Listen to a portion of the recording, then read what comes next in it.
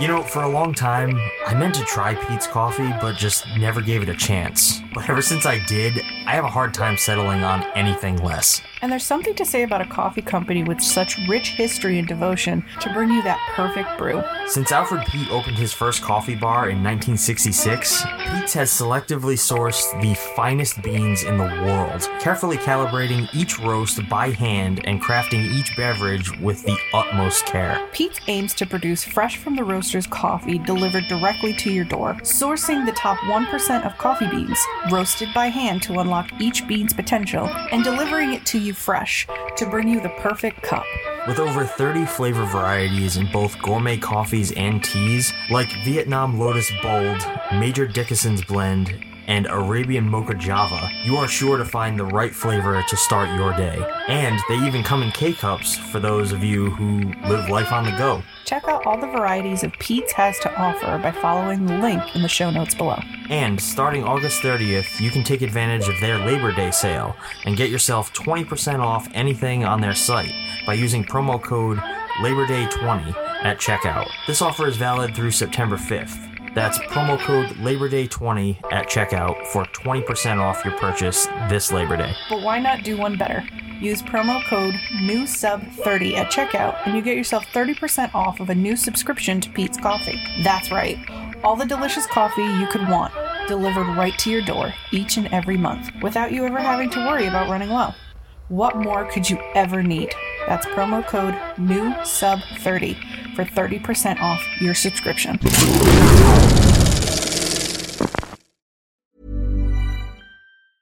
Hiring for your small business? If you're not looking for professionals on LinkedIn, you're looking in the wrong place. That's like looking for your car keys in a fish tank.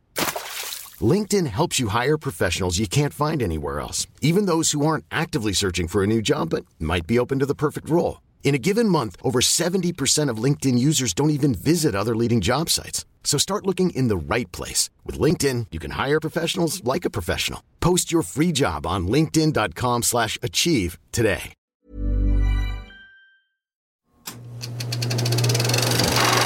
Good morning, everyone. Welcome back to Grindhouse, where we drink coffee and talk about movies. My name is Leah Diana. Today, with my boyfriend and co-host, Sean Tatro, we will be winding back the reels to 1970. An American expatriate in Rome witnesses an attempted murder that is connected to an ongoing killing spree in the city, and despite himself and his girlfriend being targeted by the killer, he conducts his own investigation in The Bird with the Crystal Plumage. Let's get into it.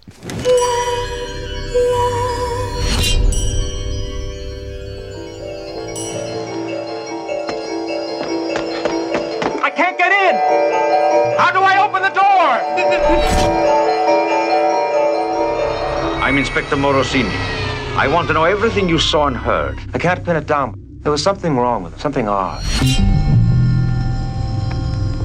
There is a dangerous maniac at large in this city. Do you really love me? Sure.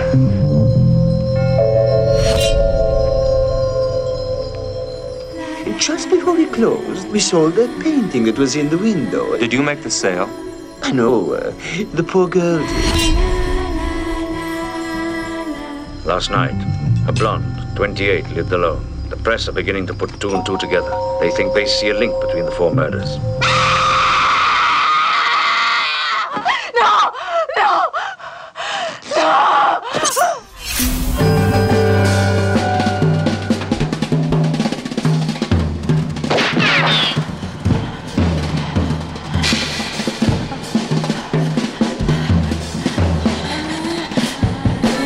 I feel that I'm getting closer to the truth every minute. That's why he's trying to kill me.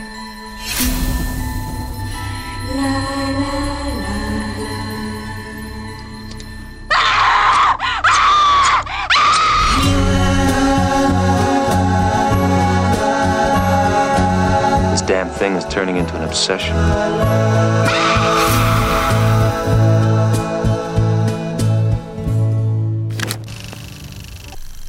Spread the word, you dirty cocksuckers. Tell all your grave robbing friends I want them out of the city now! The nightmare of insane murder. From the depths of hell. From the angel of death.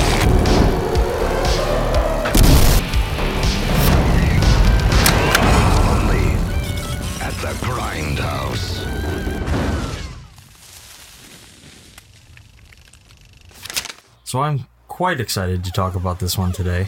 I think this one was interesting, but I don't know. It wasn't what I expected. What were you expecting? A little more creepy, like Suspiria and the Beyond. Well, this is a more straightforward giallo rather than a supernatural, or Suspiria is very like fairy tale like. This one's a little more grounded. I expected a title like The Bird with the Crystal Plumage to be even more mysterious, but it was still good. We can talk about it because that's what we're here for, to talk about it. I mean, our whole thing is that we drink coffee and talk about movies. And would you look at this? We have coffees. We always have coffees. We do always have coffees. We actually haven't talked about them in a while. No. I think we stopped talking about the coffees because we were always drinking the same stuff. Yeah. And I don't know, I feel like it gets a little boring if we just keep mentioning the same things without reason. Yeah. But now we actually have a reason. We do. Sean, what are we drinking today? So today we are drinking Peet's Coffee. Specifically the Major Dickinson's brew, which is a dark roast that boasts a flavorful, robust, and full-bodied flavor. And we're talking about it again because very recently Peet's became one of the sponsors of this podcast. They did. I'm very, very excited for that. We actually have a reason to talk about the coffee. Yes. And I never need a reason to drink coffee, but this actually gave me a reason to go out and try the coffee. Yes. And I have to say, it's pretty good. It is pretty good. It's got a very strong, like, in-your-face flavor. It's a dark roast, this one. So if you're not a fan of, like, that very, like, strong coffee flavor, it has, like, almost this, like, caramelized burnt flavor. Burnt's not a bad word, but it's not smooth. It's not smooth. It's not smooth, but this is a great complement to a lot of fall flavors you could put into this. I'm sorry, I'm a basic bitch. Pumpkin spice would be delicious in this because it would have that caramelly notes to it. I think it would. I've always been a bigger fan of dark roasts than I am of light roasts. Although dark roasts, fun fact, have less caffeine than a light roast because you're roasting the caffeination out of it, which I believe is. But a dark roast has that coffee punch flavor that you're nice looking body for. To it, yeah. If you like a nice strong red wine, you go for a dark roast. If you like a nice white wine, you go for a light roast. If you don't care and you buy Behringer's, you get a medium roast. Gets the job done. But this is actually really good. I'm actually drinking out of the tiniest little espresso mugs we have. It says Rise and Grind. I bought these little espresso cups just for the podcast, and they're cute. And the cat keeps sniffing it. She's like, "No, it smells too strong. Get it away." I mean, this one is really good. Yeah. Like, I'm actually very excited to try out some of their other flavors after this. This one was the funniest one when we did the recording for the promotion stuff or the sponsorship stuff, and you were like, "Oh, read this one," and I'm like, "Major Dickinson? What?" But it's really good. It's really good. This will wake you up in the morning. I agree. I may have to add this to our rotation? morning rotation. We've got quite a bit of coffee right now. We're drinking right now in the actual container because we buy whole beans and we grind them. I think we have a rich butter or butter crunch. It's like butter. Caramel, buttercream, caramel, something like that, and it's our go-to. It's not our favorite, it is our go-to. It's our, like, if we don't have another specialty blend and we just need some coffee in the house, we get this, yes. as long as they have it. And then we've bought a bunch of random ones. We had Top of the Morning for a while. We always try to find a small business, and we never reached for Peet's. No, and I'm not really sure why. Like, it was one I always meant to pick up, and it's one I always meant to try, and I just never did. There was always, like, a different one that I decided to go with. I think what we said was because there was no like flavors on them, they were all names. We said we were going to research the names, and I'm very picky about flavors. We've gotten a couple of flavors that we were really excited about. I cannot stand peppermint mocha coffees. Oh God. The peppermint is too strong. I can do like a peppermint tea, but it has to be very, very subtle. Like I have a peppermint tea and I literally have to cut the tea bag in half and only put a little bit in my tea steeper with other tea because it's just so strong. It's funny because it's funny that you bring that up because I think the last time we talked about coffees on the show, it was when we tried that the Shaw's Christmas peppermint coffee, and we wanted to vomit. I'm sorry to Shaw's brand. Like, we like Shaw's brand coffee. We have the one that we go for, that our go-to is a Shaw's brand coffee. That's a Signature Selects brand. Yep. And I think they're owned by, like, are they owned by Kroger, I think? I know, I actually learned that Signature is I'm pretty sure it's a Canadian brand. Yeah. Which, that's kind of interesting. But this Pete's Coffee, man, this might actually make it into the go-tos. I mean, my go-tos have always been Starbucks Sumatra, which is a dark roast. But Starbucks coffees can be a little more expensive, and they can be a little more pricey. This, to me, actually tastes very similar to a dark roast from Starbucks, and I'm pretty sure this is going to be do we have the medium roast? Do we have the Pete's dark roast in the house? I'm going to finish this whole little cup of coffee. I'm going to finish my whole big cup of coffee because it's amazing. I really just want some pumpkin spice in this right now. Yes, it is August. Shut up. This one could drink pumpkin spice all year round if given the opportunity. I have 50 tea bags of pumpkin spice tea that I gladly cold brew. I hot brew it.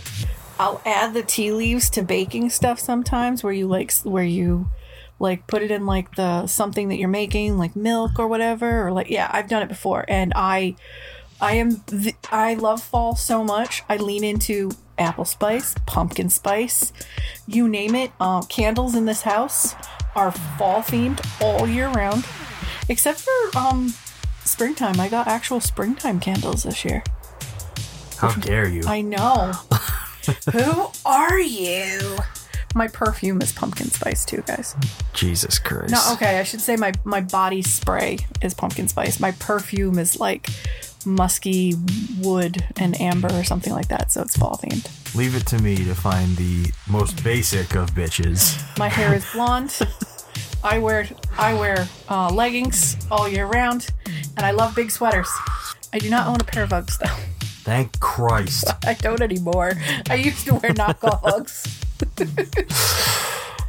Something I'd like to mention to our audience, if you actually do want us to talk more about the coffees that we're drinking, please tell us. Please let us know. Yeah. Like, if that subject actually interests you, we like talking about it. We actually kind of stopped because we felt like we were boring you. Yeah. And we were just drinking a lot of the same thing. I mean, at one point, life happened and we just didn't have a selection of coffees. We've got like 3 or 4 in the kitchen right now. But now that, the podcast is getting a little more traction and, we've got a lot of people reaching out to us, we've got a lot of coffees to try. And I'm really happy because we've passed by this one in the coffee aisle several times. And I'm like, we got to get Pete's coffee. We got to try this. We got to try this. There's got to be a reason why there are tons of flavors in here and we never reach for it. But no, seriously, if you guys are looking for a new coffee, skip the huge name brand shit. Go for the smaller brand. This Pete's Coffee is great, and I cannot wait to try their other flavors. Stop buying the fucking Dunkin' whole bean ground coffees that are sitting in the supermarkets. Listen, we're from New England. I used to drink Dunkin' every day. Sean used to work for Dunkin'. Never again. No, stop. Even my brother the other day was, oh, did you see pumpkin spice is out? I'm like, yeah. He goes, did you already drink it? I'm like, yeah. He goes, ugh, you're so basic. I was like, but they're the only ones that are offering the pumpkin spice in like, I would like a pumpkin spice, please. Put it in my hand so I don't have to make it. But after that, like, obviously our diets have gone in a different direction this year, and I'm looking into making my own pumpkin spice with less sugar, less crap in it, and it's so freaking easy, and it'll be less sweet, and I cannot wait to try this recipe and put it in this lovely little Peet's coffee. I keep saying lovely because this little thing is literally like a 2-ounce cup, and I love it. Yeah, 2 ounces. It's amazing. Does the job. Oh, it does. I'm gonna need more of this by the afternoon. So on that note, what do you say we get into the movie for today? Freaking So today we watched The Bird with the Crystal Plumage, which is the directorial debut of Italian director Dario Argento. This was his directorial debut? Yes. And this is the film that has been credited with popularizing Italian giallo. And you know, throughout this film, I'm watching it, the cliche of the Italian film wasn't that bad in it. No. They did a really good job ADRing. But you can easily tell where others were influenced. Yes. This wasn't the first giallo. I want to make that clear. This was just the one that everybody credits as this is why giallo became so popular. But I can see why. Like, I did not know this was his first. Now, I'm sorry, I take back what I say about Suspiria and the Beyond being better. If this was the jumping point, then there was only room for him to get better. I thought this was one of his later ones. Okay. Yes. I take it back, Mr. Argento. This is also the first installment in what's called the Animal Trilogy. I read that! Which, so you have Bird with the Crystal Plumage, then this film is followed by The Cat o' Nine Tails, and Four Flies on Grey Velvet. And guess what? Your lovely girlfriend already did. They're already in her Amazon basket to purchase. I'm never going to have to buy a giallo film again. No, because I love them. Just to note, these are not cheap. Cat o' Nine Tails is $32 for the Arrow release. Four Flies on Grey Velvet is a Shameless Entertainment release.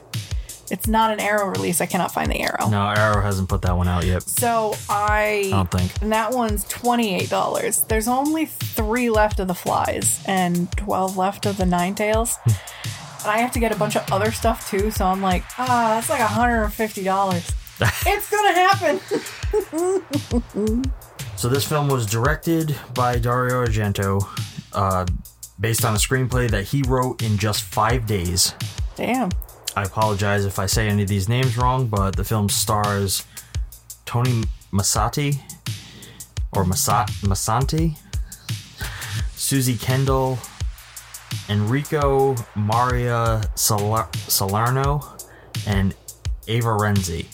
It was originally released June 24th, 1970 in West Germany. Oh, wow.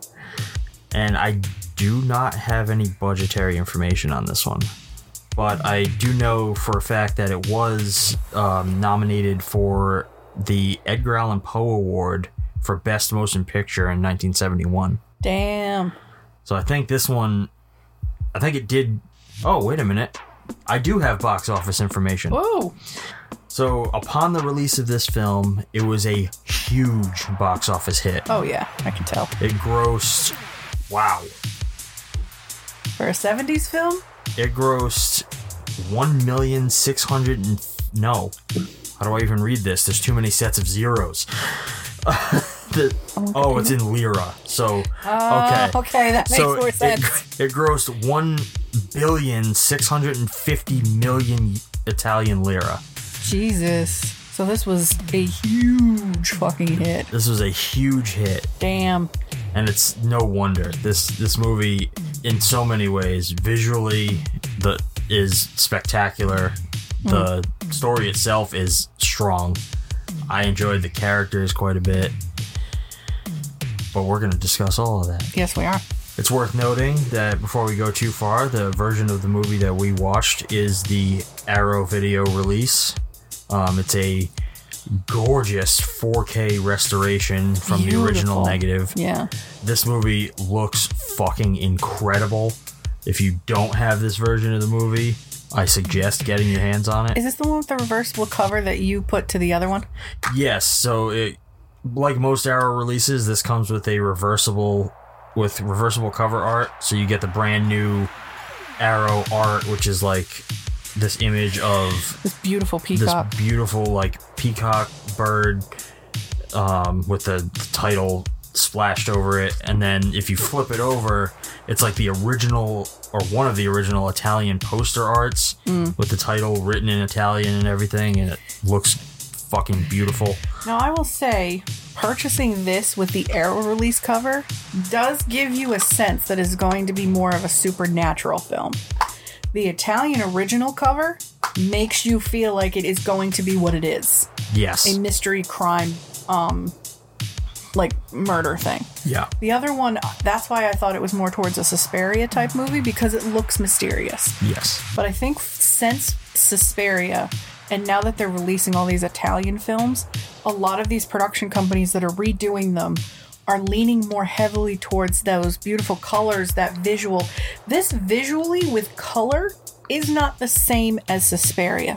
The colors are not as popped, but it's the storytelling, it's the camera work, it's the framing, and it's the music that does it. Yes. So you can see where he started and then eventually he got to. But the cover for the Arrow release is very misleading, I will say that. Honestly, I think the cover kind of just plays right into the title itself, which, spoiling a little bit ahead, is like the movie is called Bird with a Crystal Plumage, and you really don't ever... You see the bird itself once in the entire movie. It's very close to the end. But it becomes a huge part of what solves the crime. Yes, but you also never see its crystal feathers. Plumage, yeah. They never show it. They only talk about it briefly, and I think that's because the bird in question, the species of bird they're talking about, doesn't actually exist. Yeah, that's true. What they used was a type of crane, I believe, in the like one or two shots that it's in the movie. Yes, the Hornidus nivalis isn't an actual species of bird. It's the one seen in the movie is a gray-crowned crane. Yeah, I was going to say, that definitely doesn't look like... Because they said, it's the type of bird where if the sun hits it just right, the feathers look like glass. And I'm like, what kind of bullshit you spout? Yeah, it's made up for the movie, and so it makes sense why they didn't show it. I personally think that was a good choice. Like, they didn't try to make like a fake bird feather thing. Like, I think it worked. It was fine. But it's interesting that the movie is named after this thing that you never really get to see. Yeah. By the way, have you seen I believe it's the original poster art for this movie? Is it this? No. No? No. Hang on, let me go back then. I was just looking at alternative art for it. It's actually if you go on IMDb, it's the main image for the film. On IMDb? Yeah. Oh, that red. I fucking love that poster. I want that poster so bad. Oh, and look at the bird at the bottom. It's a bird, but it's knives as the plumage. Yeah. That poster is so simply designed. So if you've never seen it, and you want to look it up, basically what I'm looking at here is it's the image of one of the female characters in the movie, and she's up against like glass. That image is washed in red, and the poster itself is white. The killer's hand with a knife is right beneath her, and the title of the movie's in a little black box at the bottom. It's very hard not to find this one, but I've always loved simplicity in movie posters. These days, the movie posters we get are so fucking overly complicated, and it's usually just like a tower of people. You mean every Marvel Avengers movie? Exactly. And I don't know, I much prefer this type of poster. It's It's simple, it's elegant, it's gorgeous. I don't know, I can't put it any other way. You like very simple, traditional kind of... I'm not traditional. You like simple, classic. Like the original poster for Halloween. Yes. Yep. The original poster for Friday the 13th. The original ideas are, honestly, sometimes always the best. The redos are beautiful and up to date and nice, but there is something about that nostalgic original poster. Like House that we watched. We watched that that was last week, right? House was... No, it was the week before, because last week was The Abomination That I Want to Burn. Oh, ticks. Ugh. But the poster for House, the original poster, is just fucking psychedelically cool, and it goes with the movie. Yeah. The poster that they made was just kind of off of an image of that white cat getting angry. Yeah. And you see it once in the movie, and I'm like, that's a cool image, but that fucking house with the tongue that leads you, that's cooler in my opinion. I don't know. Agreed. I'm starting to lean with you on these movie posters here. Don't even get me started on like hand painted posters. Oh, like that's essentially what the cover of this Arrow release is. It's hand painted. Hand painted image of one of the victims and the killer's hands, and it's fucking beautiful. Like, you can't beat that. Like, any Photoshop job is gonna pale in comparison to that, at least in my opinion. So when we finally have our own big house, are we gonna paint and then hang posters, or are we just wallpapering with posters? No, you always paint and hang the posters. Either that, or you have a professional come in and paint the poster on the fucking wall. Ooh. How much is that going to cost? Because it's going to get expensive, but it's going to be cool. That would be a lot. But it would be fucking awesome. It would be. And as you were saying earlier, like, Argento's patented, like, vibrant color palette is on full display in this one. It's not as sharp, but you can see he's starting to get a foothold of what kind of director he is. No, but it's interesting that it was always there. From the very start of his career, he was very interested in making the color of his movies explode off the screen. One thing that I really did love is a lot of the other scenes, like the artist's house that we went to and the apartment, everything was very vibrant and colorful, but the art gallery was beige, brown, black, and white. There was very little color in that art gallery, which I think was a great idea. Like, yes, this is an art gallery, but what you're watching is a piece of art. Yeah, for sure. And he actually, some of my notes here have to do with like the fact that like he has an affinity for utilizing gorgeous architecture throughout all of his movies. Yep. The example I put here was that triangular stairwell that he slashes that woman to death in. Yeah. That's incredible. He has an obsession with visuals, and he's always placing his characters in interesting settings, like the art gallery that Monica is attacked in, and the Museum of Birds that we briefly see at the beginning.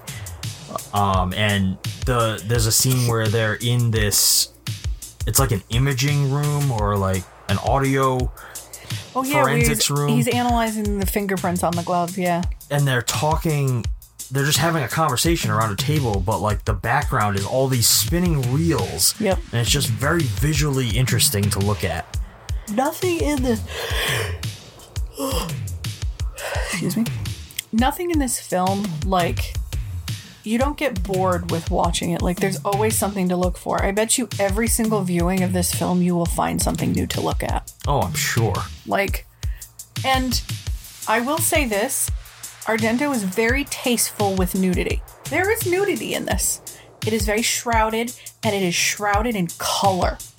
Yeah. She had this, like, one of the victims had one of these, like, very, like, chemise kind of see-through outfit on. But it was so tasteful where he had placed it, and there was nudity. Like, it was that scene was very graphic, because I don't know whether he plunged the knife into her genitals I'm not sure. See, that's the thing. Like, he kind of leaves that to your imagination. Honestly, that feels like what he did. Like, he cut up her sternum. You saw him slash her sternum, but not deep enough to hurt her. And then I think he attacked her. They attacked her genitals. Yeah. I'm not sure, but the way that went was very... That's kind of what made me second guess who the murderer was.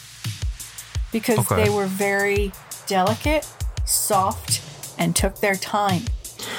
Well, it's kind of interesting because Argento has always had he always puts an emphasis on the violence and the brutality and like the perversion of murder. Yeah. And I kind of have to say that he's fairly tame in this one. Maybe because it was his first go-around, but... It's still very effective. It's still very brutal and very personal. And even though, like, in later films, you'll start to see him, like, really showing you, like, every slash and stab. But in this one, it still feels like you're seeing it, even though you're not. I very much enjoyed the kill scenes, especially in this one. Well, why don't we get into the movie? And I know you have more fun facts, but we can kind of pepper them through the film. So this one was my pick because I had really liked watching The Beyond, which we haven't done. Suspiria, which we have not done. But Pieces was one of the real kind of first Giallo ones. That was our second episode. Yep. And then we did another Giallo film, or Giallo style film recently. Right? Yes. Yeah. Pieces is not the only one we did. Oh, we did, This is what happens when you get to 39 movies that we've watched. We now have to bring up the calendar. We did one in like Death Carries a Cane. Death Carries a Cane, yes. And that was a very Giallo-esque type of film, too. I don't remember where I was going with this. You edit and post.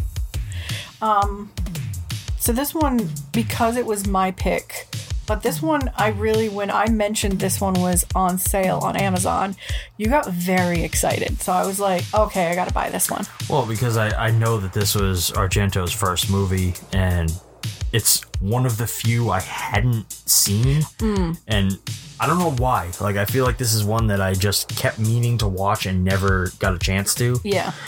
And when you were like, yeah, I bought this one, or I'm buying this one, I was like, please, God, give me the reason to watch this movie, because I've been meaning to for fucking decades. So just out of sheer curiosity, I am looking up Dario Argento films.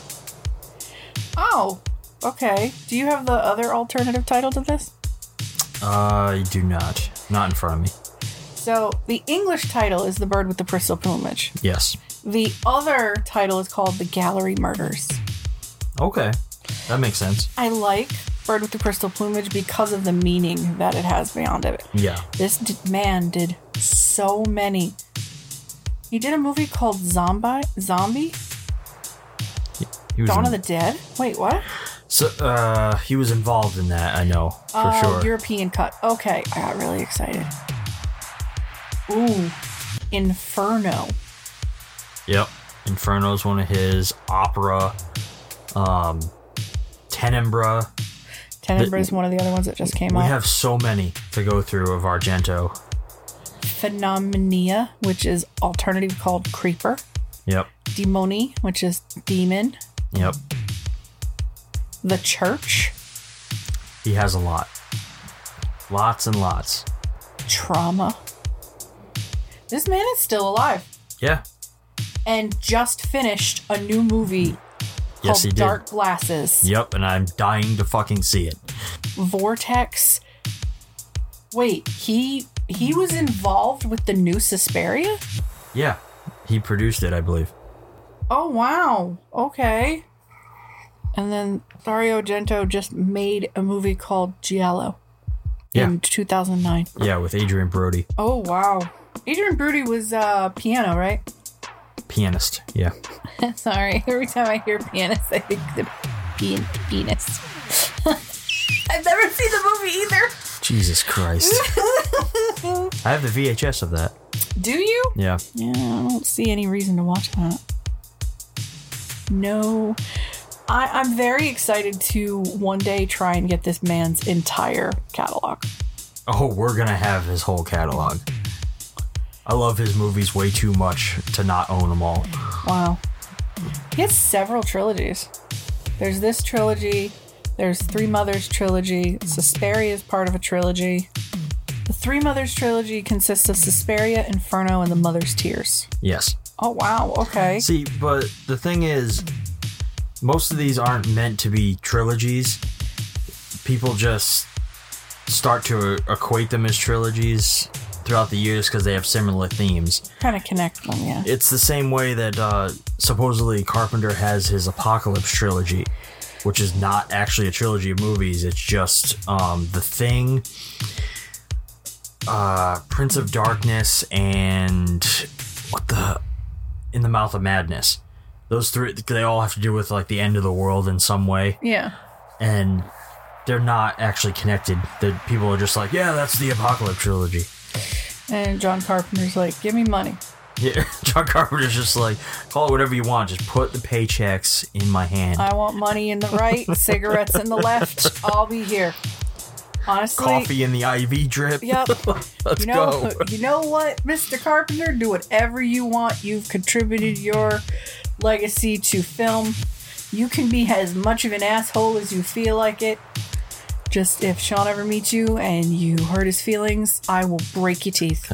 Just saying. I doubt he would be outwardly a dick for no reason. I would have to give him a reason. I'll look at him and say that his movies are trash. He'd be like, yeah. Be like, yeah, which ones? I might agree with you. All right, I think we should get into the meat of this film. So well, let's do it. I tried to do a play-by-play of this. Was not very successful, so hopefully Sean can help me with this. So we open on a man walking down the street.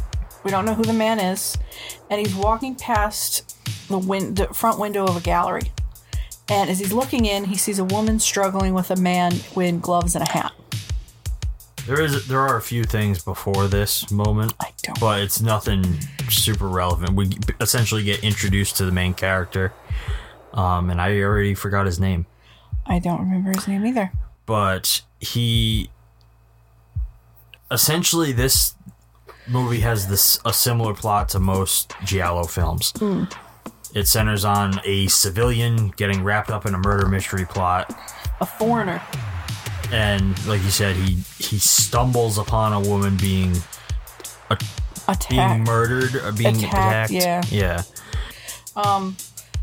He kind of gets closer to the gallery to see what's going on. Once he gets into like this alcove or foyer in the gallery, he tries to open the door.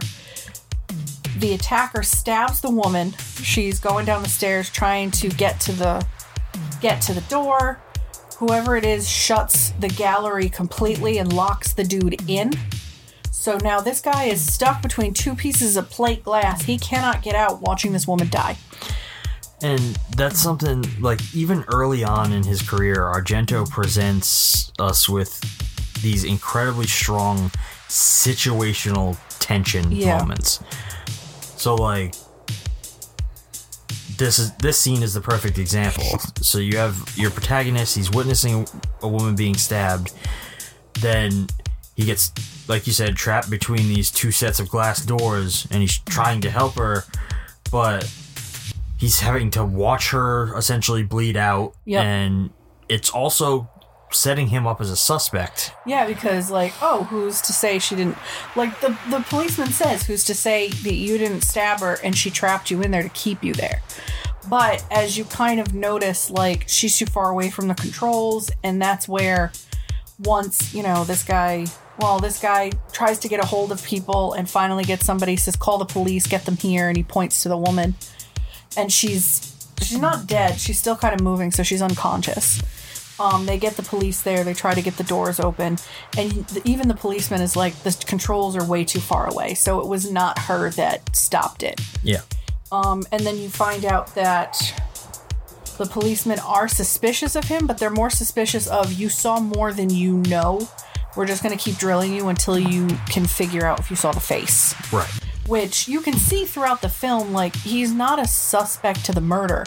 They're just keeping him around because this is the 4th murder in this city that they're trying to solve this because people are getting nervous.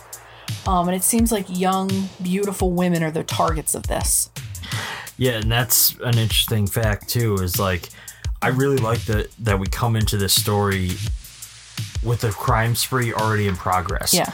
So, like, our protagonist doesn't get involved until there's already been 3 murders at this point. Yeah. It's because he was the only witness that night and possibly the only person who has been able to see this person's face.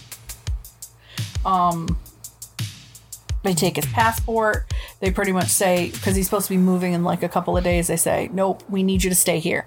He's like, you could have asked me. You didn't have to take my passport. I would have cooperated. You find out through this series of stuff, like, he tries to go on with his day. He has a very beautiful British girlfriend back at home, and all of a sudden you're already thinking, uh-oh, she's pretty, she's gonna die.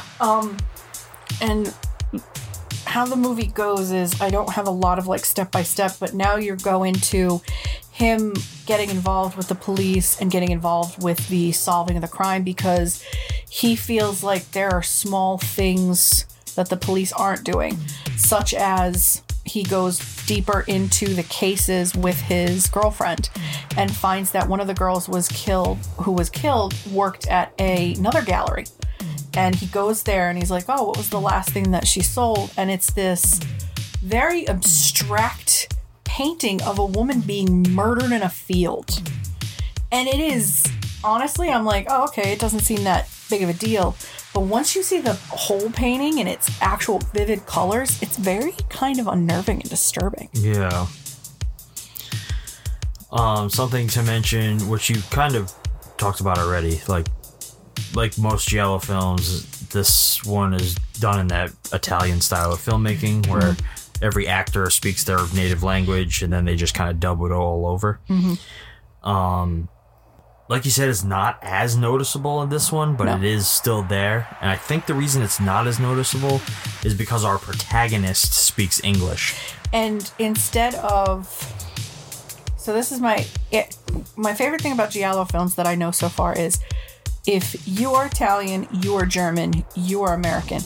When we are filming, you speak your native languages. So it feels more cohesive. It makes sense.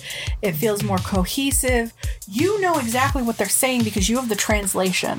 But because they're speaking German, it feels more fluid. It feels more natural for them.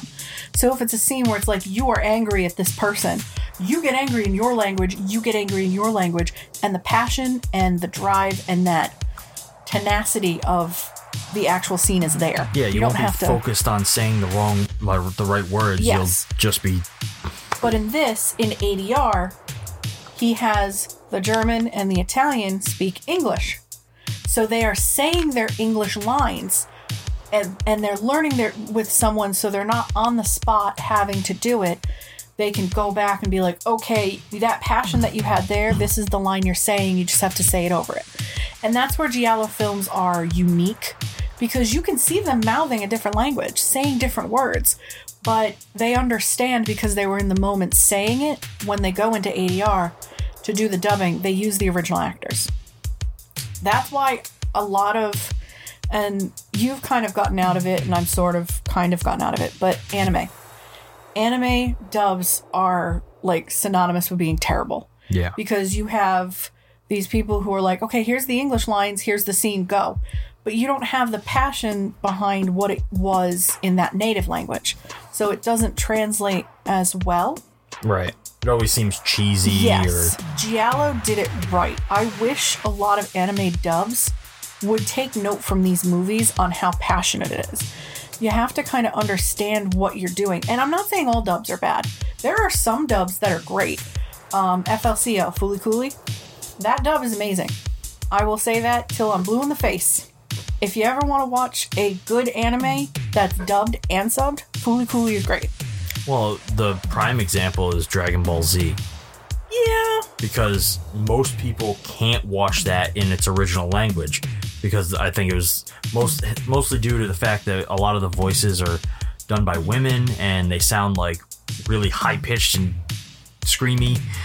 So, like, you watch it in English and the voices are deeper. They're like masculine male characters. So it fits better. Vegeta.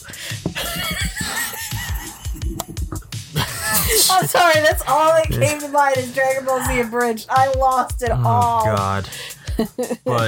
But yeah, you're right, is Americans see Goku in Saiyan form, and he's this bigger. You're thinking the Rock's coming out of there.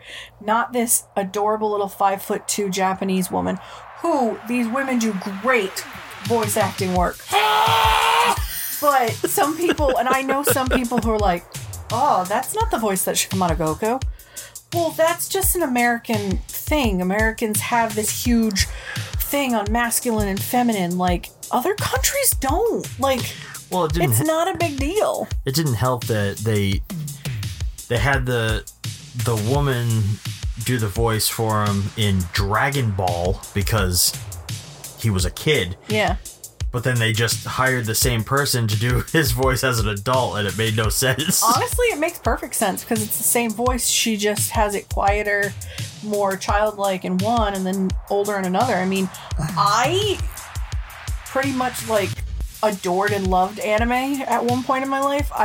Unfortunately, I've gotten out of it. Just, it was one of those things where I haven't seen a good one in such a long time. I don't remember the last really good anime that, like, I think it was one that my friend Griswold showed me. It was School Live, which was this 4 girls surviving in a high school during a zombie apocalypse. You sure that's not High School of the Dead? Nope, it's School Live. There's another one? You don't want to know how many of these fucking shows there are. Hang on. Jesus. I gotta find it. High School of the Dead was the only one that I ever watched because it was fan fucking service. Yeah, it was, but that's not why I watched it. I started reading that manga at one point, like before anybody else I knew had ever heard of it, and I suggested it to my friend EJ at the time. I was like, "Dude, you should check this out. It's basically a zombie movie, but in anime form." And he was like, "Oh, really?" And then they came out with the anime, and it was just like, Jesus Christ. Yeah, I just sent it to you. It's School Live. The synopsis is... premise. Why are we talking about anime? Just shut up. Yuki is a cheerful schoolgirl who, among her friends, Ibi, Yuri, and Miki, is a school member of a private high school living club. As Yuki seeks out fun school activities every day while living at school, the other girls work to keep safe because in reality, they are the sole survivors of their school in a zombie outbreak that overran their city. And let me tell you, this was... What year was this? There's a live-action adaptation. I gotta call a couple of people. Oh, God. This came out in 2015, so that's when I watched it. Yeah. And let me tell you, it was the one time that an anime made me cry in a long time. Oh, Jesus. Because they have this cute little dog, cute little puppy, this tiny little Shiba. And the Shiba Inu gets lost and gets infected. And the girls have to kill the dog. You realize I have to cut out this entire section of this. Why? Why do you have to cut it out? Why? It has nothing to do with what we're talking about today. Yeah, why did I start on this? Oh. You went from dubbing to... But... The dub of this I never saw, but I heard it was okay. And I've one of the reasons why we did the 3rd episode that we did, which was Sex and Fury, was because I saw it at Otakon. And I've been to Otakon. I'm an anime fan. I have seen a shit ton of dubs, subs, you name it, I've seen it. I prefer subs because I watch K-dramas, I watch Taiwanese, Chinese, Mandarin, Thai stuff, so to me it's easier. I can't handle dubs sometimes. Giallos, not a problem. So he gets involved with the police in trying to solve this murder. Or murders. And the synopsis for it is, like, the premise, the plot, it's very, very simple. I could go over the plot like this. But the step-by-step is more a visual step-by-step. This is a visual film. We could talk about the plot probably in 10 minutes. Yeah.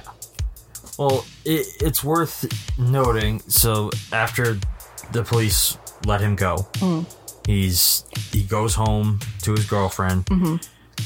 He kind of fills her in on what happened. I think she thinks he's joking at first. Yeah, because she's trying to get in his pants the whole time. Yeah, which is kind of a little bit of a funny scene because she's like starting to kiss on him and everything. Oh, she's naked and he's just kind of like all he's flashbacking. Like, thinking about is the murder or the attack rather. And I feel like die. There's like scenes that weren't theatrically released because they go from kissing and kind of macking on each other to like completely naked under a sheet, but he's still having images of like this.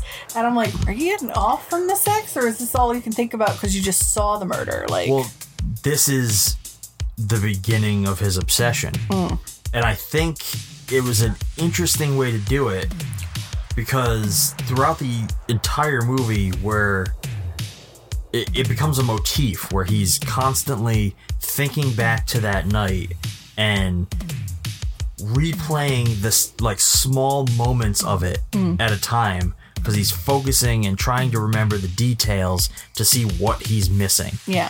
So because he knows, he even says it. He goes, I'm missing something. There is something about this that I'm missing. What am I missing? And he says it several times throughout the whole movie. Even the inspector is like, I agree with you. You're missing something. You have to think about it.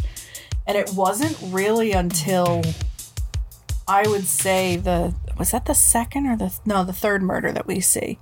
It would have been the 6th overall, but it was the 3rd murder where she was in the bed and he like slashes her genitals. That's when I realized, I'm like, oh wait, yeah, something's 2 and 2 ain't making 4. Like even I was a little intrigued as to where is this going. The killer of this movie is standard giallo. Yes. Black glove, leather clad killer. Black hat. Works in the shadows. Even when it's bright out, they're always in the shadows. Something Argento does in this movie that I found very interesting was we spend a significant amount of time behind the killer's eyes. Yeah. So we're watching as he chooses and stalks his victims. He's taking photos of them from a distance. But it's not just the killer's eyes. There are small moments where we see through other characters' eyes. So like the girl that gets slashed in the bed. Yes. We jump into her point of view as she turns off the light at one point, like right before the attack.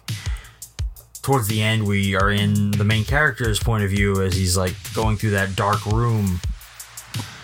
It's, I don't know why he's doing it, but it's a very interesting choice. Yeah. I understand putting us in the killer's POV, but not so much all these other ones. I feel like it's trying to get different angles in the movie, like, because at one point you're like, oh no, it's definitely that person. But then you're like, wait, could it be? I think personally there's 5 or 6 suspects that this could be. But you don't end up like figuring out like who it is until the last minute, because I think they do a really good like red herring on you with this. And I think that they're giving you different views of different people you might be suspecting. So yes, you're going through the real killer's eyes, but I also think maybe you're going through the people that you're also suspecting too as well. Apparently our protagonist here, Tony Masanti, I guess he was a very intense actor. Really? From what I'm seeing here, it's allegedly he would frequently show up at Argento's apartment at 3 a.m.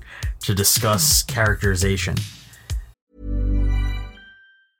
I'm Sandra, and I'm just the professional your small business was looking for. But you didn't hire me because you didn't use LinkedIn Jobs. LinkedIn has professionals you can't find anywhere else, including those who aren't actively looking for a new job, but might be open to the perfect role, like me. In a given month, over 70% of LinkedIn users don't visit other leading job sites. So if you're not looking on LinkedIn, you'll miss out on great candidates like Sandra. Start hiring professionals like a professional. Post your free job on linkedin.com/achieve today. Hey, Dave. Yeah, Randy. Since we founded Bombas, we've always said our socks, underwear, and T-shirts are super soft. Any new ideas? Maybe sublimely soft. Or disgustingly cozy. Wait, what? I got it. Bombas. Absurdly comfortable essentials for yourself and for those facing homelessness. Because one purchased equals one donated. Wow, did we just write an ad? Yes. Bombas. Big comfort for everyone. Go to bombas.com/ACAST and use code ACAST for 20% off your first purchase.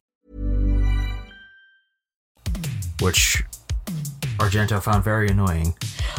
Yeah, that seems about right. Why are you showing up at the man's house at 3 a.m.? I know that is a thing for a lot of actors, not just showing up at people's houses, but getting so enveloped in the character and the performance that they want to know every detail.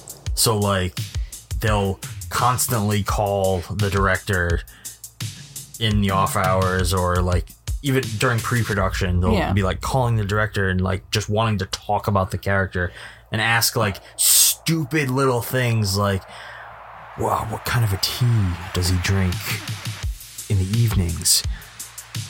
Because it'll help them get into their headspace, and I understand that, but imagine being in Argento's shoes and trying to put together a full movie and constantly having to deal with that. Yikes, my man. Let's go easy on the crazy director here. Like, I think Argento is a smart director, but like, don't be an asshole. Like, what's wrong with you? No, it's honestly something you just have to deal with some actors sometimes. Is that what they mean by actors are difficult and thorough and stuff like that? They can be, yes. The actors aren't all like this by any means. I've worked with many, and they're not all like this. Some of them, there are a few. Every now and then you come across ones that are just impossible, or they are very particular about things, and things have to be done a certain way, or generally those are method actors. Crazy people. We definitely have to talk about the film's score. Yes. I actually noticed the score this time. Oh my god. What did I tell you about Trolls 2? Never gonna stop. Never gonna stop me. Never gonna stop. Now we're gonna get copyright flagged. I'm sorry. I don't know what I was singing. I smell bullshit. No, you smell coffee. I thought the score for this movie was very unique. Yes. It almost feels like it consists of like jazzy club music at times. Right? But it features sounds of like women's moaning and breathing mixed in. All right, I didn't notice that. I did at certain times. Like, usually it was during like chase or follow sequences. I think the girl that gets slashed to death in her bed.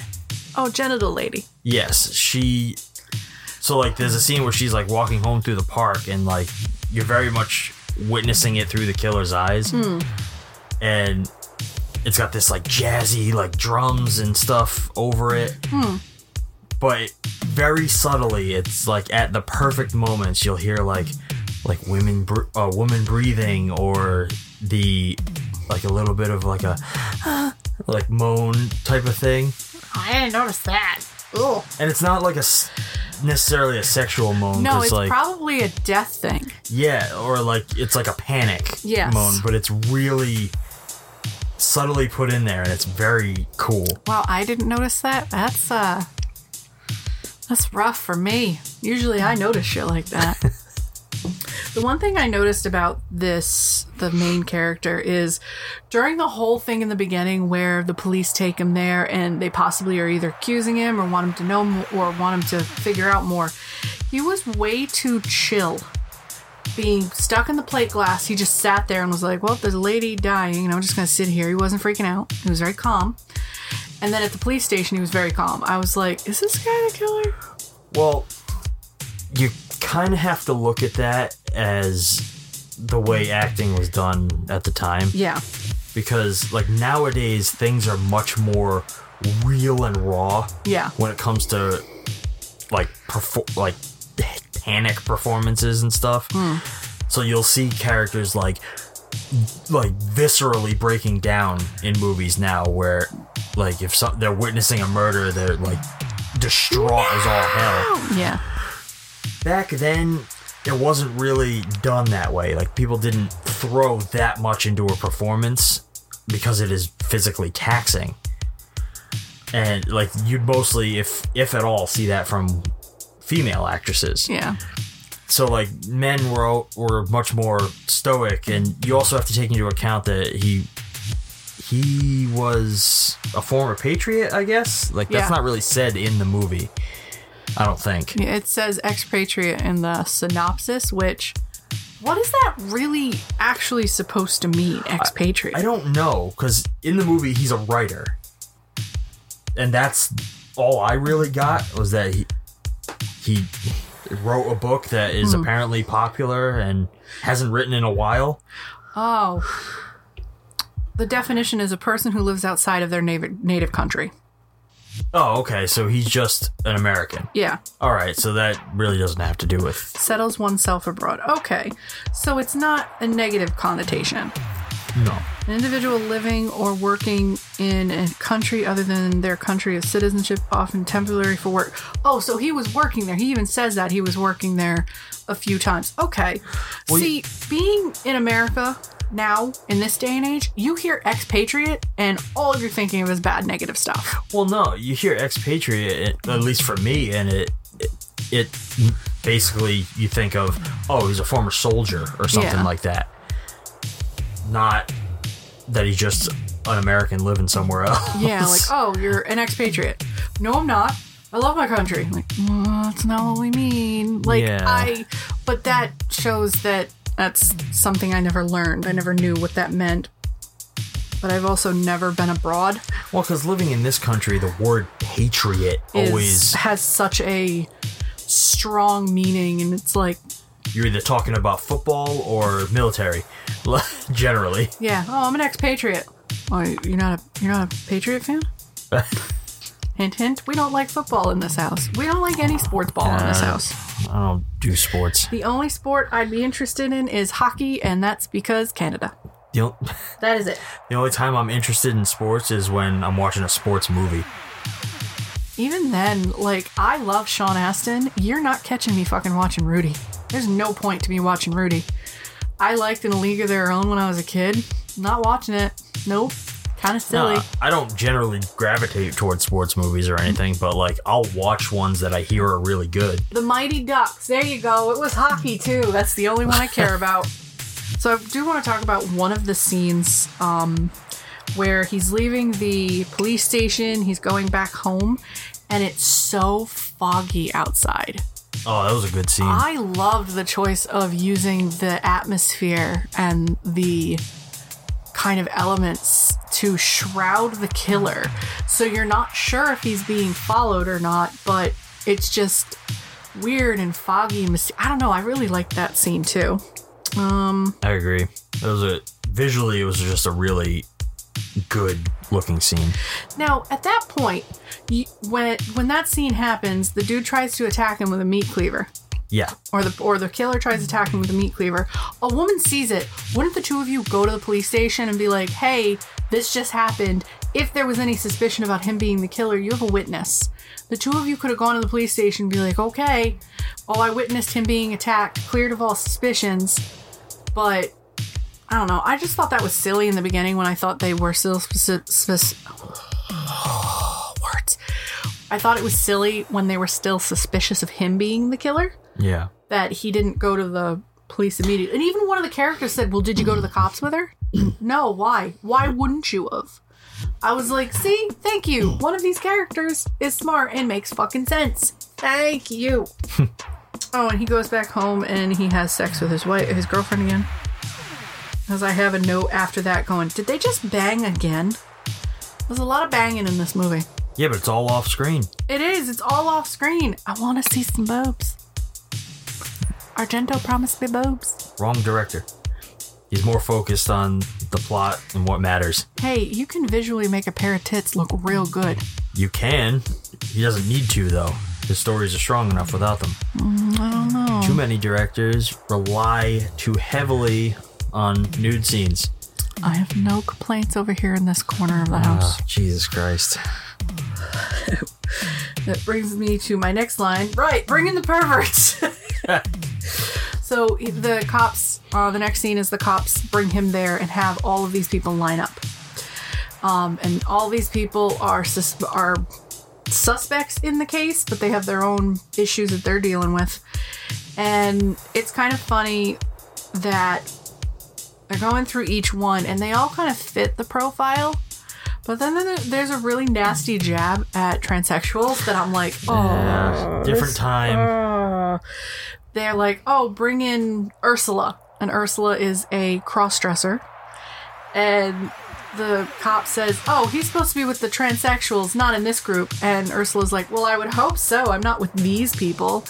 And I'm just like, this movie is 52 years old. It was 52 years ago. It is a different time, but this movie's a little triggering if you don't like any of that shit.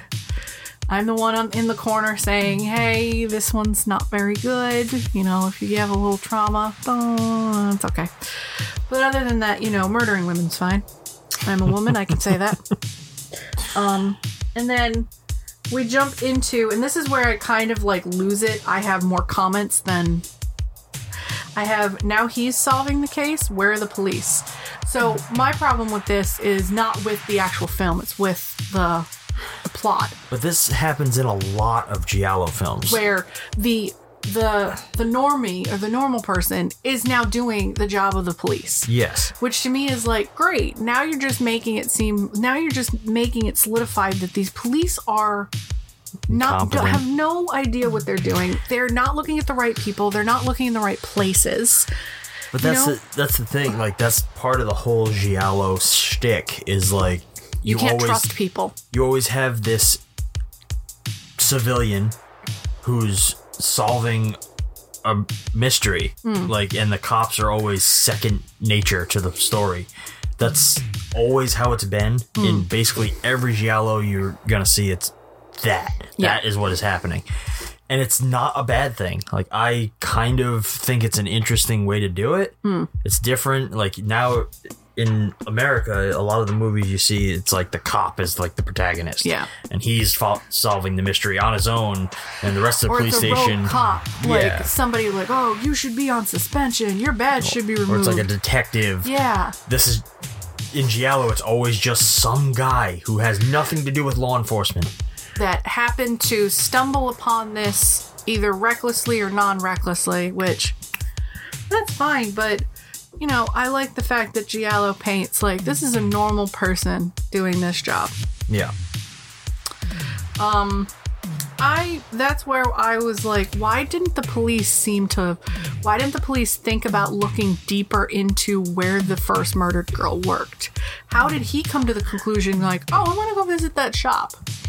Well, I kind of think the idea of making your protagonist someone who's not generally involved in law enforcement or even investigation is it offers a different perspective. So where your standard cop might follow the guidelines and go by the book and this is how you do an investigation, a character that doesn't usually do this type of stuff might have a different perspective and might have different ideas on how to solve a mystery. So I think that's kind of what Argento's emphasizing here, is that an outside perspective might offer different outcomes, different ideas, different cue in on different context clues. All right. At least that's what I take away from it. Yeah. So after him trying to solve the case, he goes down to the shop where the first murdered girl worked. He finds the last thing that was sold was that creepy painting. He gets a copy of it, brings it home, and puts it on the wall. And when his girlfriend comes home, like that night, she reacts very negatively to this painting. And I mean, it is very disturbing. It's a very graphic painting of a man murdering a woman in a field. And by the way, they do an incredible fucking transition in this scene where they zoom into the black and white copy, and then it fades very slowly to this deep color of this huge painting in an office. I was like, oh. It was awesome. It goes from, what am I looking at? Like, you're kind of looking at it, you're like, what am I seeing? And as the colors start popping in, you're like, oh, that's weird. That is a strange painting. Why would you paint that? But it's done in the style of, you know when you look at a lot of Dutch paintings or like the paintings on Dutch clogs where it's that bright colored tulips and fields and that's what the painting is to me. And I was like, it's very happy and bright and peaceful, and then there's just a dude murdering someone in the corner. Like, what the fuck? And after that, we see we're in the killer's office where that painting is. And the killer starts going through a file of this beautiful woman. And you see him like looking at pictures and stuff. And then you see them transition to following this person home and killing them. And this is where my comment, damn, they just murdered the panties off of her. Because he slashes her panties or rips them off. I don't know what he does, but that was my joke. So then in the morning, the cops tell him there's been another murder. Here's the person, blah, blah, blah, blah, blah, all that good shit. Then I don't know if it's that. And then we cut to the protagonist and the girlfriend out on the town. And there's a man following them. And the woman gets nervous and says, nope, that's just the police bodyguard. He's here to protect us. Don't worry about him. No problems with that. And then a car runs him down and kills him. Like, what? Yeah, which begins this intense chase through the city, where our protagonist is being pursued by a man in a yellow jacket, a bright yellow jacket, with a gun.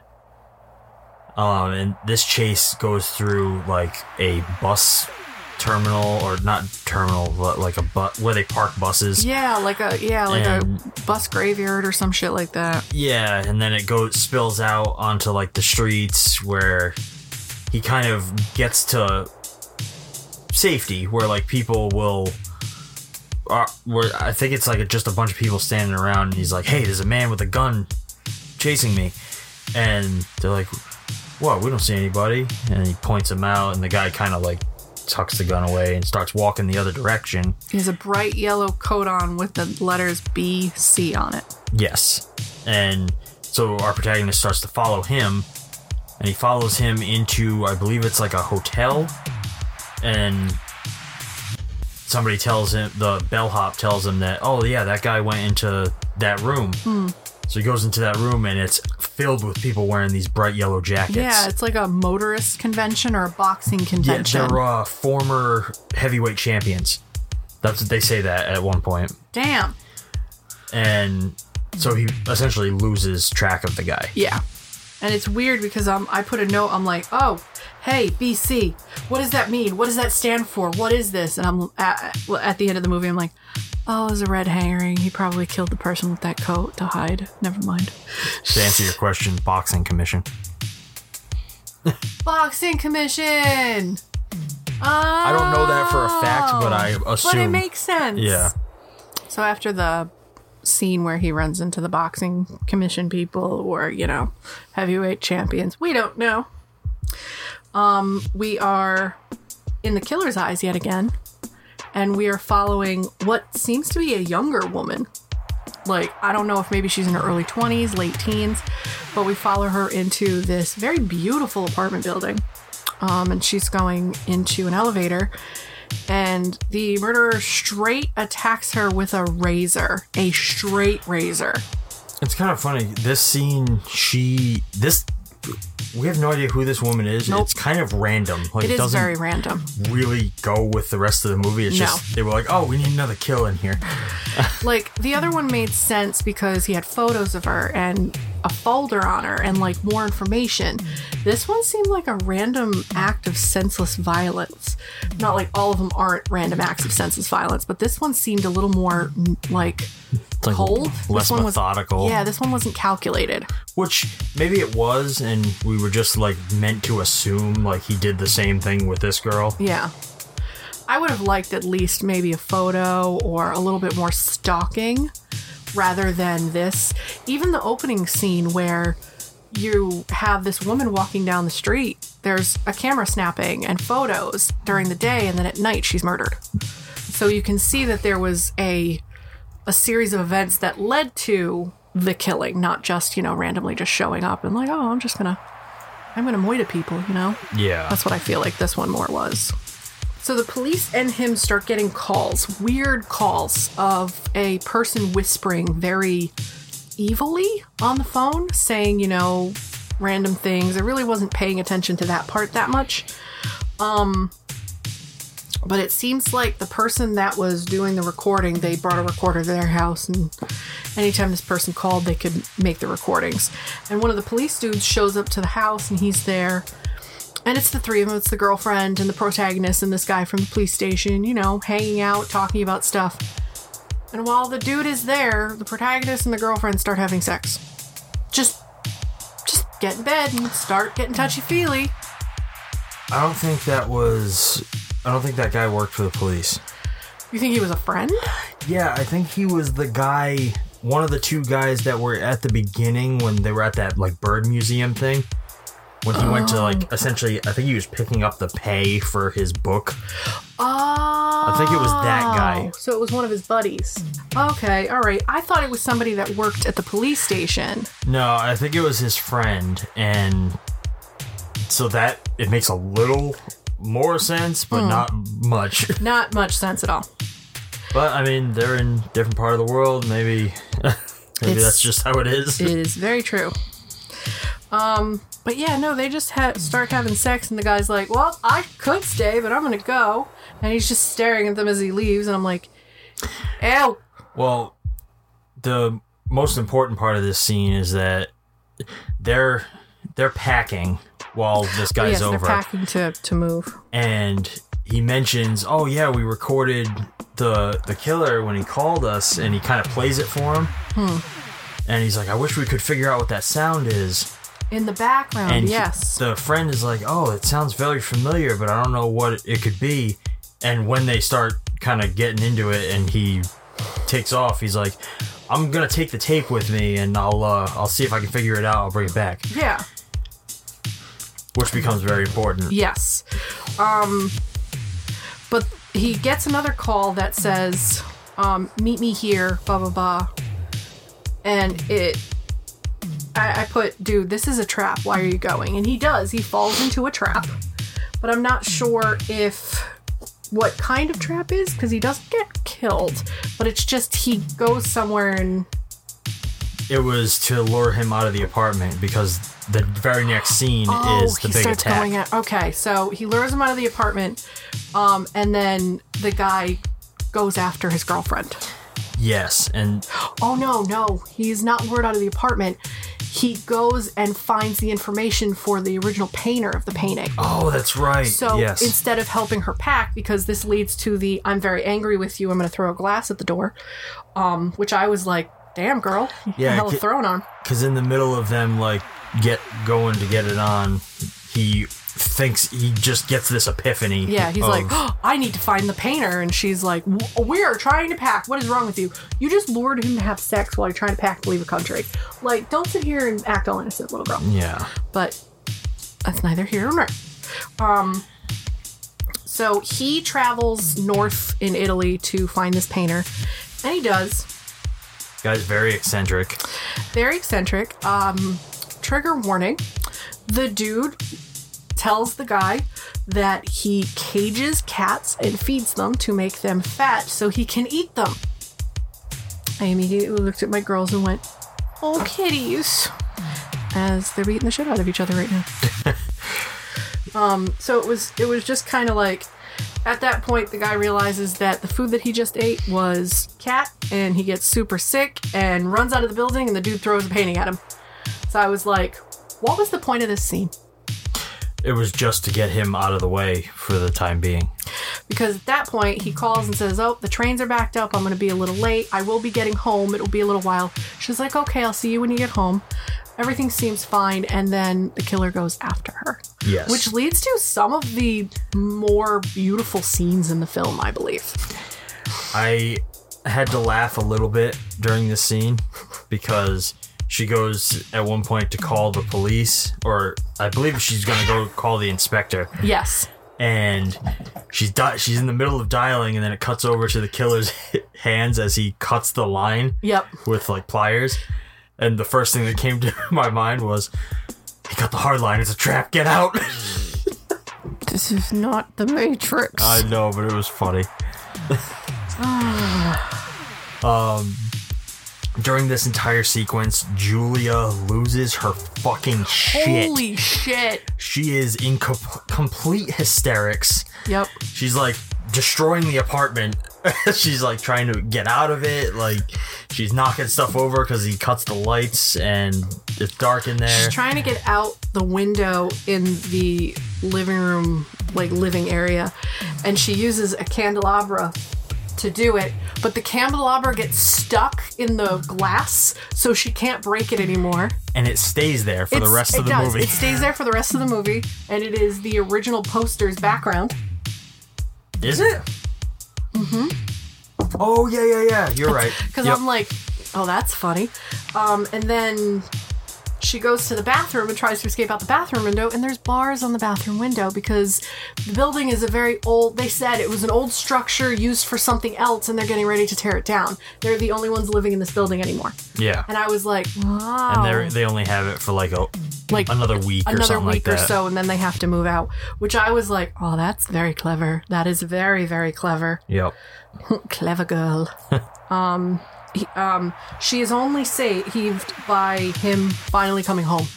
He finally comes home and is like, Julia. We know her name. We don't know his name at all. I cannot remember this dude's fucking name. No, I tried to write down names as they were said, but I just never wrote his down for some reason. Yeah, I don't.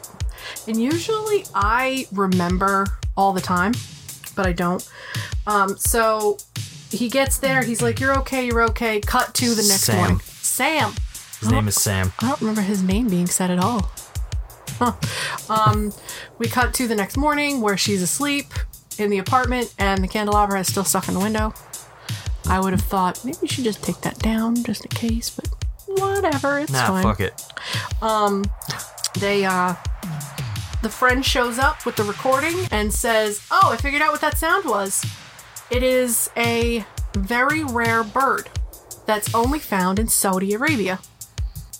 We good? Yeah. Oh. It's a very rare bird that's only found in Saudi Arabia. So the guy's like, whew, okay, all right, maybe it's nothing. But there is one here in Italy, in the zoo, down the road. And the guy was like, fuck. So they go to the bird and see it, to hear the bird.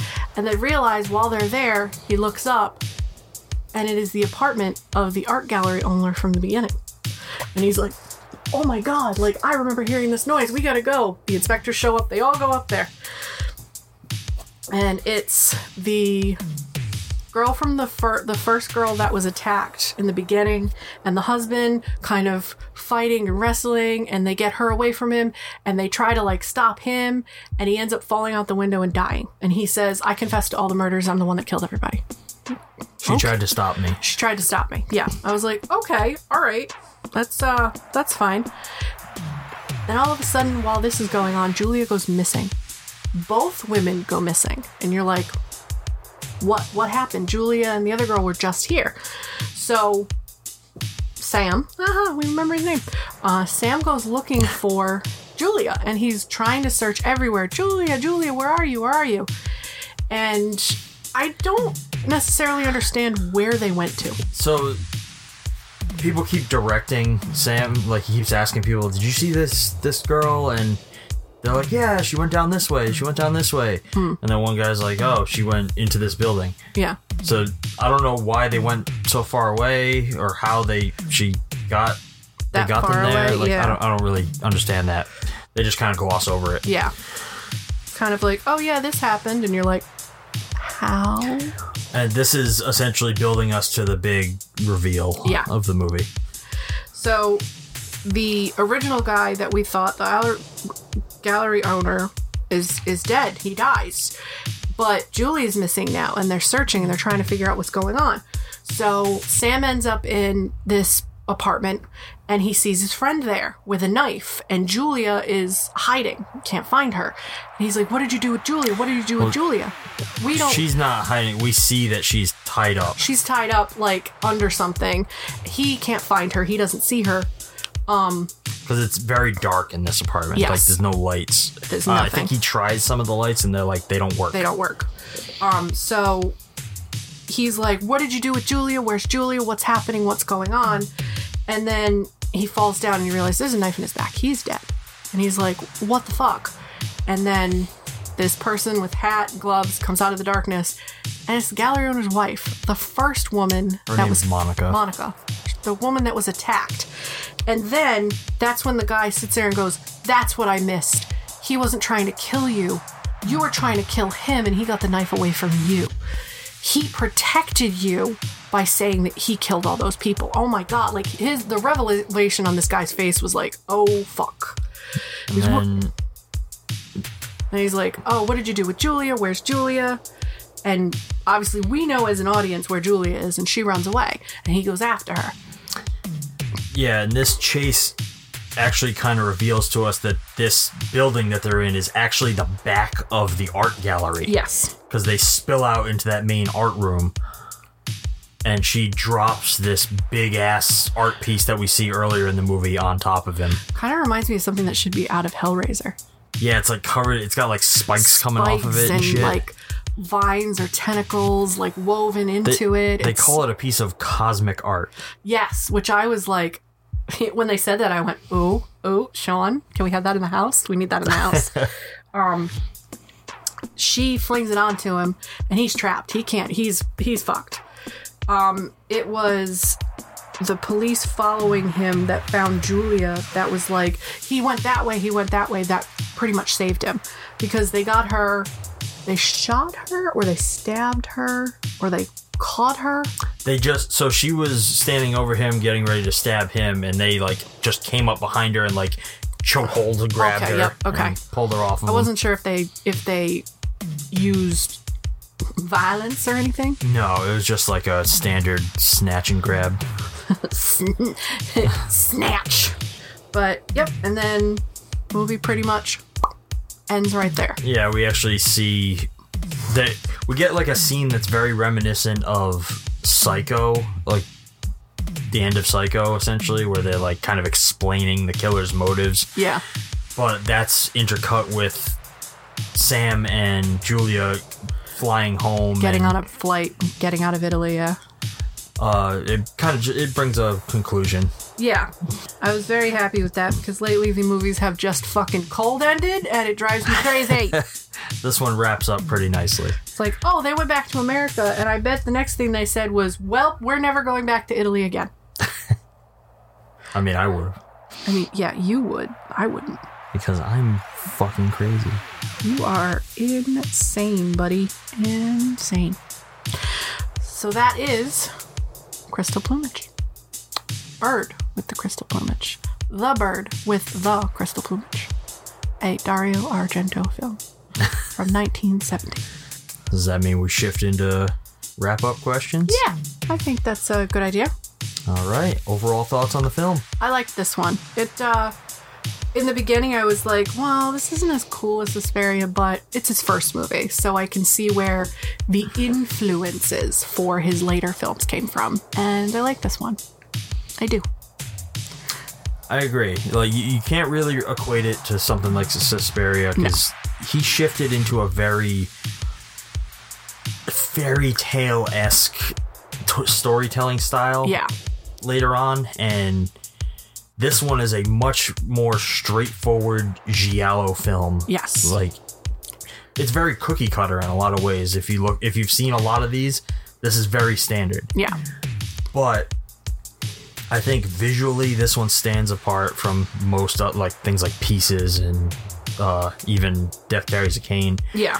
Like, this one really stands out in terms of its color and like just the way he places the camera, like he frames shots. It looks really fucking good. Yeah. I very much enjoyed it, as I do all of his films. Did you have any favorites? Right, bring in the perverts. That was my favorite line.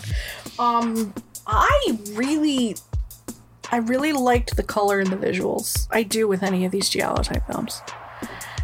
Just no other reasoning behind, like, this is a visual masterpiece. You gotta watch this one to experience it. The plot is very cut and dry. There's no big surprises, no crazy things with the plot, but it is a very visually beautiful novel. That's where I really liked. I definitely agree with that. I didn't have any favorite lines specifically. No. My favorite scene, I think, was the bedroom kill, because it's the pinnacle, like, mostly because that is like the pinnacle of a giallo scene. Like, it is very standard. It encompasses a lot of what you see in giallo films.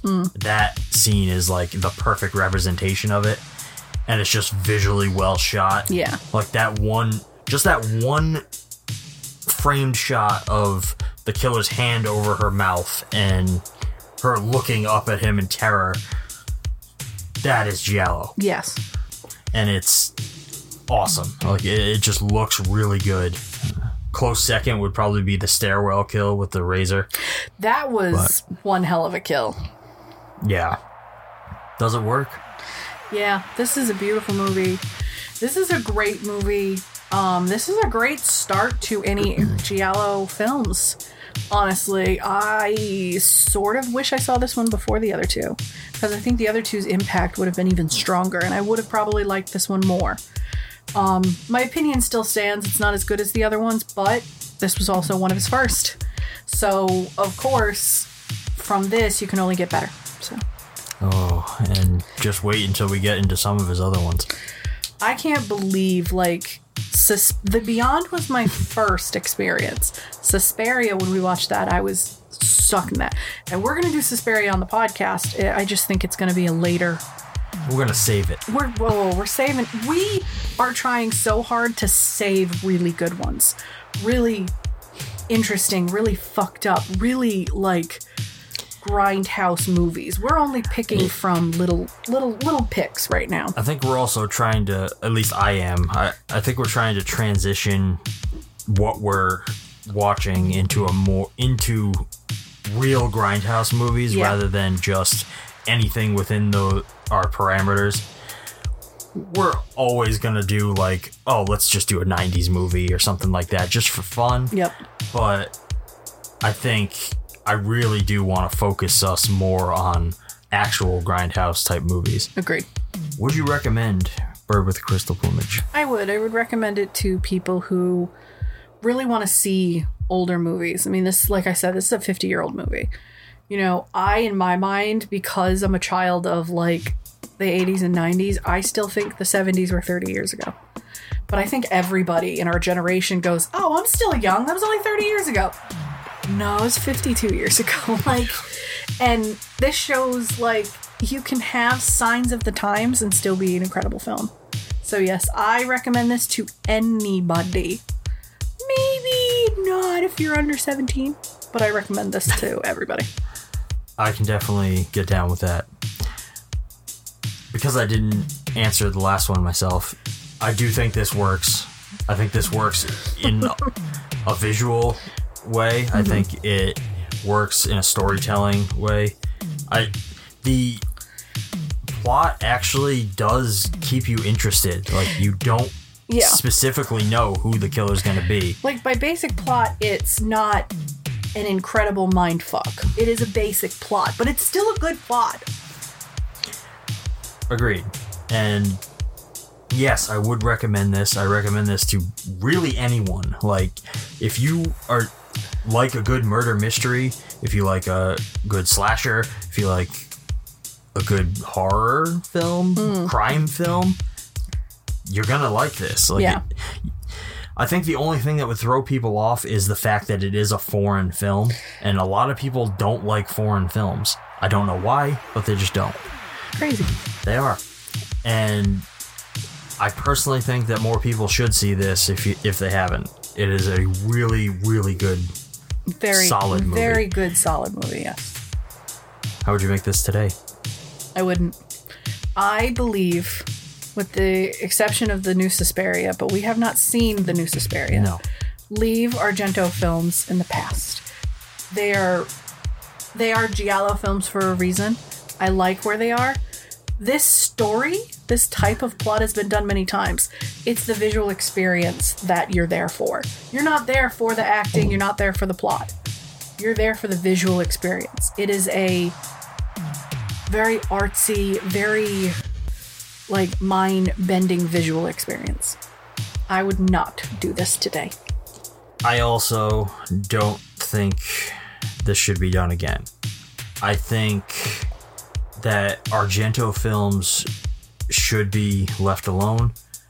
Whoever you are out there, you will never be able to do Argento's film better than Argento.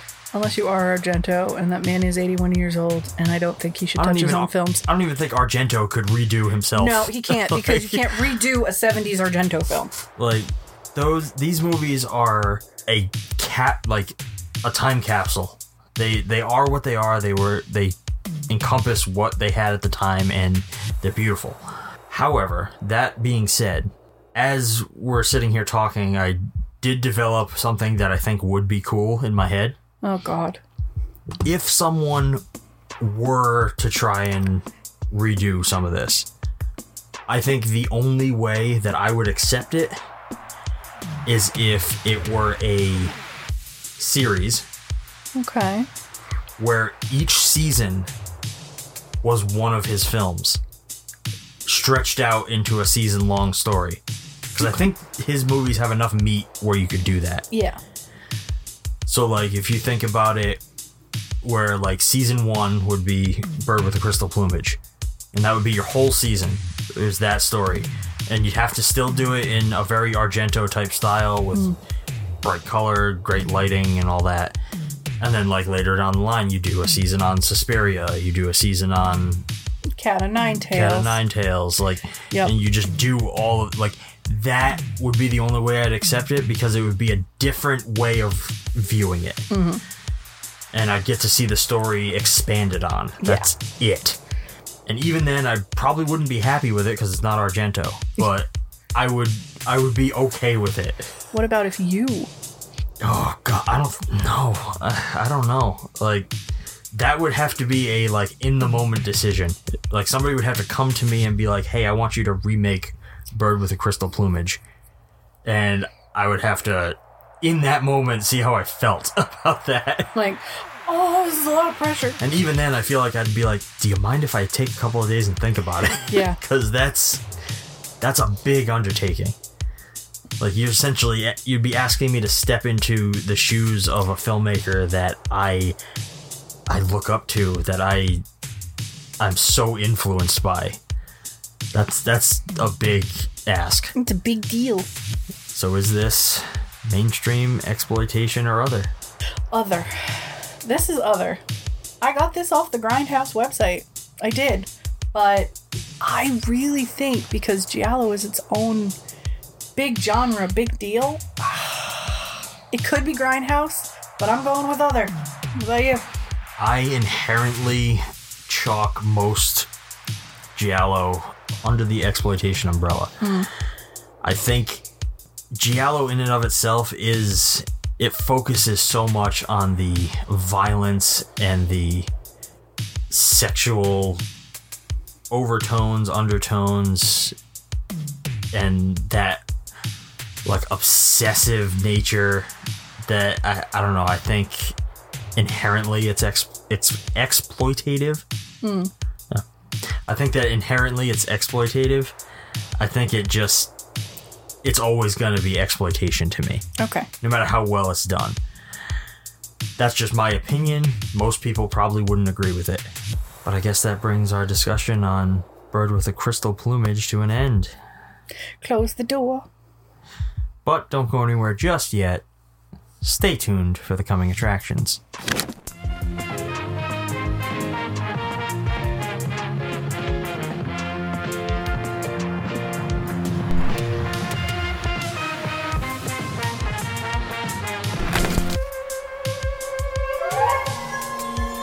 Gentlemen, do you see these file folders? Discipline reports. Lots of them. You see, sir, we kind of have this monster club. Monsters are not real. You guys missed it! Oh, fuck. Rudy saved my life.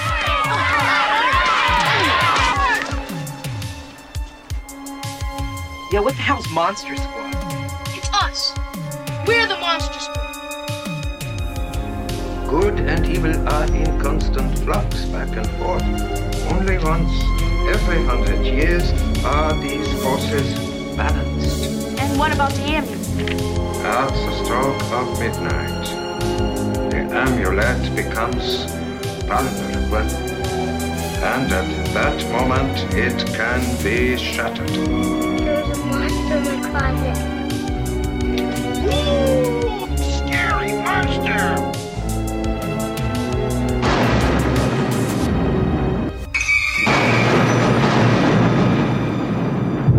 Creatures of the night shall rule the world.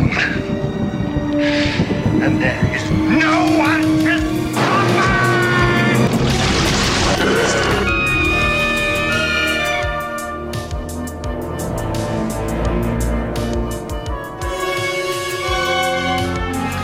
I think there's monsters, like real ones. He was a werewolf. Mummy disappeared in the museum tonight.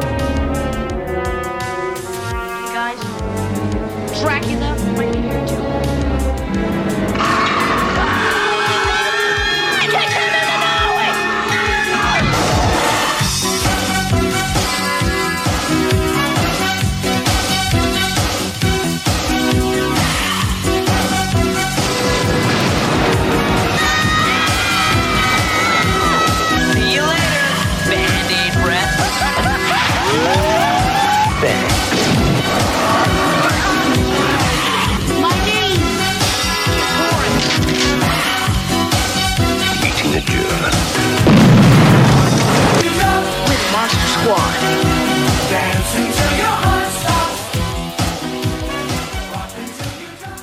There aren't words to express how fucking excited I am to watch this with you.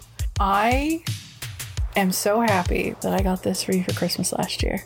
Like, we had planned not really to do Christmas last year, but at the last minute I went, fuck it, I'm going to do it. And this was one of the things I had to get you. Because a couple years ago, you went with your friend Brandon to Wolfman's Got Nards, which is the documentary of this. And you had the signed poster up in the apartment for the longest time. Yeah, we drove out to Salem Horror Fest for one day just to see the East Coast premiere of this documentary, because it was a big deal. The Monster Squad, which is what we're watching next week. Yep. Is a movie that both me and Brandon grew up watching. It's Brandon's favorite movie of all time. So, Brundo, if you're listening to this one's for you, buddy. Ooh, Brundo. So we drove out there to see this documentary, and it was also a meet and greet with the director of the documentary and star of Monster Squad, Andre Gower. Oh, damn. And it was an awesome experience. We got to watch the documentary, listen to their Q&A, and then we got to meet him after. And he was a wicked nice dude. Got to talk to him for a little bit. It was really cool. And just the whole experience of it was amazing. And this was a movie that, like, it's one of those movies that I can always go back and watch. It's like when we talked about Night of the Creeps. Mm-hmm. Like, it's on that level of Night of the Creeps, where it's very... It's a little bit fun. It's a little bit, like, raunchy. It's a little bit over the top. But it's amazing. It's directed by Fred Decker, who's, like, I feel is one of the most underrated filmmakers ever. Didn't you say that he was shocked to find this was a cult classic now? Yeah, and we'll get into that story a little bit when we... It was very intriguing when you told me that story because it makes you realize how a success or a failure of a film can really shape a director and what loyalty for fans can really do for you. Yeah. I mean, there are plenty of films that both you and I, they're cult classics for us. Like, other people will be like, oh, I hate it. Resident Evil is for me. You are not a Resident Evil fan. I like it. I like the campiness. I like it. It was really one of the first horror movies that I ever sat down alone and watched. That, Event Horizon, like, we got a free week for HBO and I went fucking ham that week and I just watched horror because in my house, my mom didn't like horror. My mom doesn't like Halloween, so we didn't do a lot of that. It was a lot of Disney Channel Halloween and Nickelodeon Halloween stuff, so watching real horror was like a big deal. And when you were telling me a lot of the facts about this one like a while ago, I had never heard of this movie, ever. And from what I've seen of the packaging and little things, this is a classic monster movie. In a lot of ways, yeah. Why have I never heard of this? Why, when we were growing up, were we never told about this? It's extremely underrated. Which I'm excited to see this because, one, I am a Halloween girl through and through, 100%. I love classic monsters. I love all of that. So I'm dying to see this, and we waited specifically because we'd already started recording the podcast when Christmas had happened. We specifically saved this for this. And this isn't the start of Halloween for us, is it? This is the start of Halloween. This is the start of Halloween.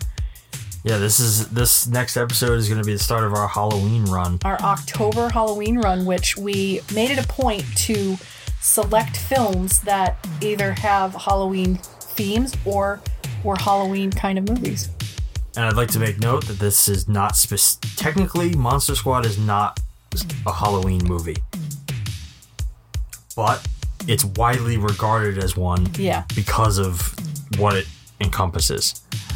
But I'm very excited to talk about this. I'm getting very excited. But that's going to bring this episode to an end. If you want to keep up on everything that we're doing, follow us on Facebook and Instagram at Grindhouse Podcast. We're on Twitter at Grindhouse Cast. You can find us on Discord, where you can chat with Leah, talk to her about whatever the hell you want, preferably movies or coffee. We can talk about anything. Don't you worry. All the links for everything are going to be down in the show notes. Listen to us, give us a rating on Spotify, Apple Podcasts, Google Podcasts, Stitcher, or wherever you get your morning fix. New episodes come out first thing every Monday morning.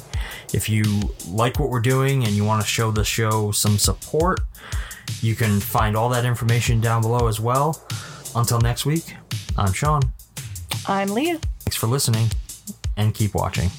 Bye now. Bye. Bye-bye.